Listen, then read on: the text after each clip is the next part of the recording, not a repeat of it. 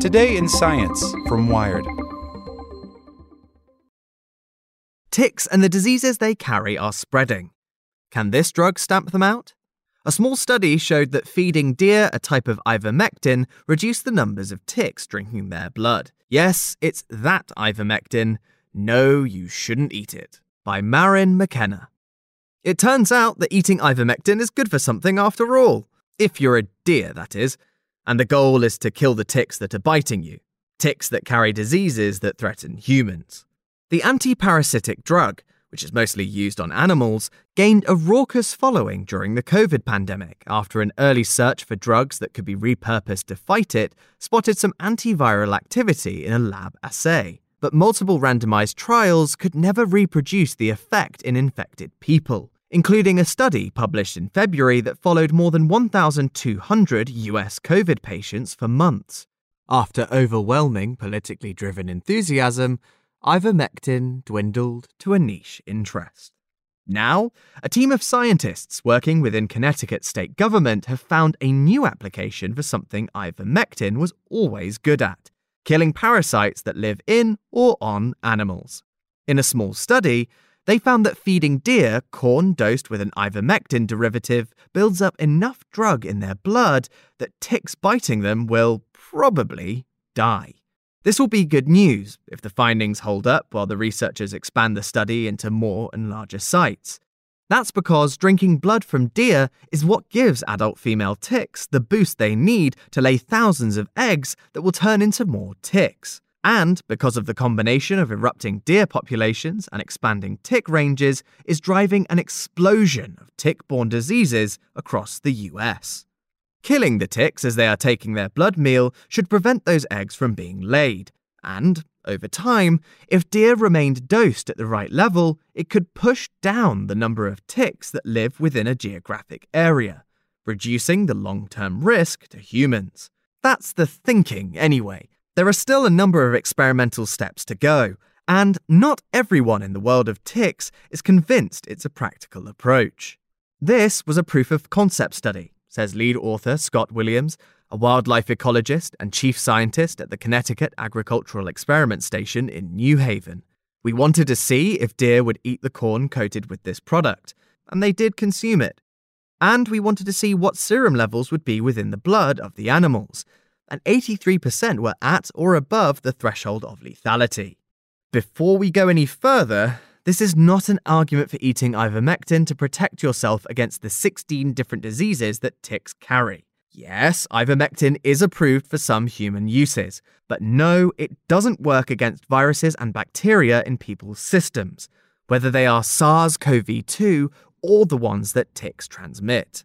Back to the study. The Connecticut group chose a site where they could monitor a small contained deer herd, peninsula jutting into Long Island Sound, where the property surrounding a decommissioned power plant is returning to a wild state. They deployed a feeder that would regularly scatter a small amount of corn, enough to dope the animals but not enough to fatten them up, and dosed the bait with moxidectin, a second-generation ivermectin that comes in a veterinary formula.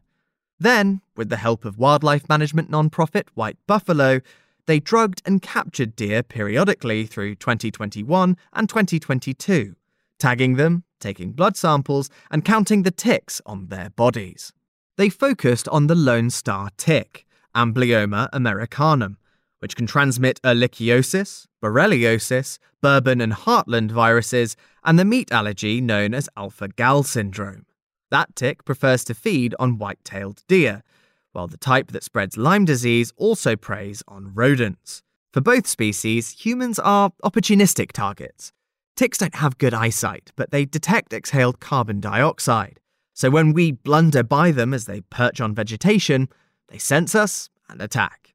In this first study round, the researchers found that the number of ticks crawling on an individual deer did not change with blood levels of the drug, which makes sense because the ticks wouldn't know before biting whether a deer was dosed or not. However, the amount of latched-on, blood-engorged ticks declined as the level of drug rose in the deer's blood. As the serum level increases, ticks don't have to consume as much before they get paralyzed and fall off, Williams says. You wouldn't see ticks engorged and feeding on animals with higher serum levels because it would impact them much quicker. The work has attracted the interest of the Centers for Disease Control and Prevention, whose division of vector-borne diseases have given the group a 5-year grant. The project contains complexities. A 1990s attempt to feed the original formulation of ivermectin to deer founded on the multiple roles that deer play in the landscape. They are not only free-living wildlife and not only suburban infringers, either charming or invasive depending on whether they pose in your garden or munch on it. They are also the much-desired target of sport hunters, who spend billions of dollars each year for access to them. Ivermectin carried a regulatory restriction, called a withdrawal period, that forbade consuming meat from a treated animal within 48 days. For hunters, that made the proposal a non-starter. That led to the best current method of tick control for deer, a device developed by the US Department of Agriculture called a four-poster for its loose resemblance to that style of bed. A four-poster holds a bin of treated corn, 2 integrated troughs that the corn falls into, and, this is the poster part, 2 upright rollers saturated with tick-killing chemicals on either side of either trough. To get to the corn, the deer has to shove their faces between the rollers. That paints their cheeks and ears with the chemicals, which eventually coat the rest of their bodies. A messy field version of the tick-killing solutions that dog and cat owners squirt onto their pets' necks. Four-posters seemed like a solution to hunters' objections, because the chemicals stayed on the surface of the animals' bodies. And because deer can transport ticks as they wander, the topical treatment offered the possibility of controlling ticks throughout an area or neighborhood. But scientific reviews have found mixed effectiveness, from huge reductions in ticks to not much impact at all. And in some areas, the devices are effectively illegal. Multiple states either discourage or formally ban group feeding to prevent chronic wasting disease, and now COVID, from circulating through herds. Plus, they're labour-intensive and expensive to maintain. The new method solves the drug residue problem because moxidectin, the newer version of ivermectin, has a 0-day withdrawal, at least when used in cattle. It retains the neighbourhood-wide influence of the four-poster devices, and it may allay concerns about congregate feeding because multiple deer aren't sticking their faces into one device. Instead, they're grazing on grain sprayed over a radius of several yards. That also ought to prevent the dominant bucks from monopolizing the food source and encouraging more members of a herd to consume the drug. Still, some tick experts have concerns. Rick Ostfeld, senior scientist at the Carey Institute of Ecosystem Studies in New York's Hudson Valley, recently concluded a multi-year study in 24 neighborhoods in Dutchess County, New York, to see whether novel means of tick control, bait boxes that administer topical chemicals to small rodents coupled with sprays of fungal spores that kill ticks, could reduce the arachnid's presence. This was aimed at Lyme disease ticks, which feed on mice. They were successful. Tick incidents in the area, measured by ticks on trapped mice and by complaints from residents, both dropped significantly.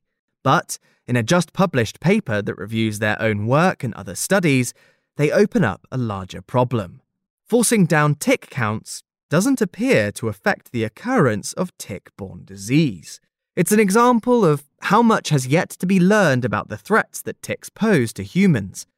A field of inquiry that needs to rev up if it's going to keep pace with the wily creatures and the illnesses they cause. Figuring out new, effective and safe ways of killing ticks is only one part of the story, Ostfeld says. We need to figure out why so far tick control has not resulted in human health protection. Thanks for listening to Wired. I'm Barnaby Chadwick, and for more stories just like this one, visit us at wired.com. Like what you learned? Subscribe everywhere you listen to podcasts and get more science news at wired.com/science.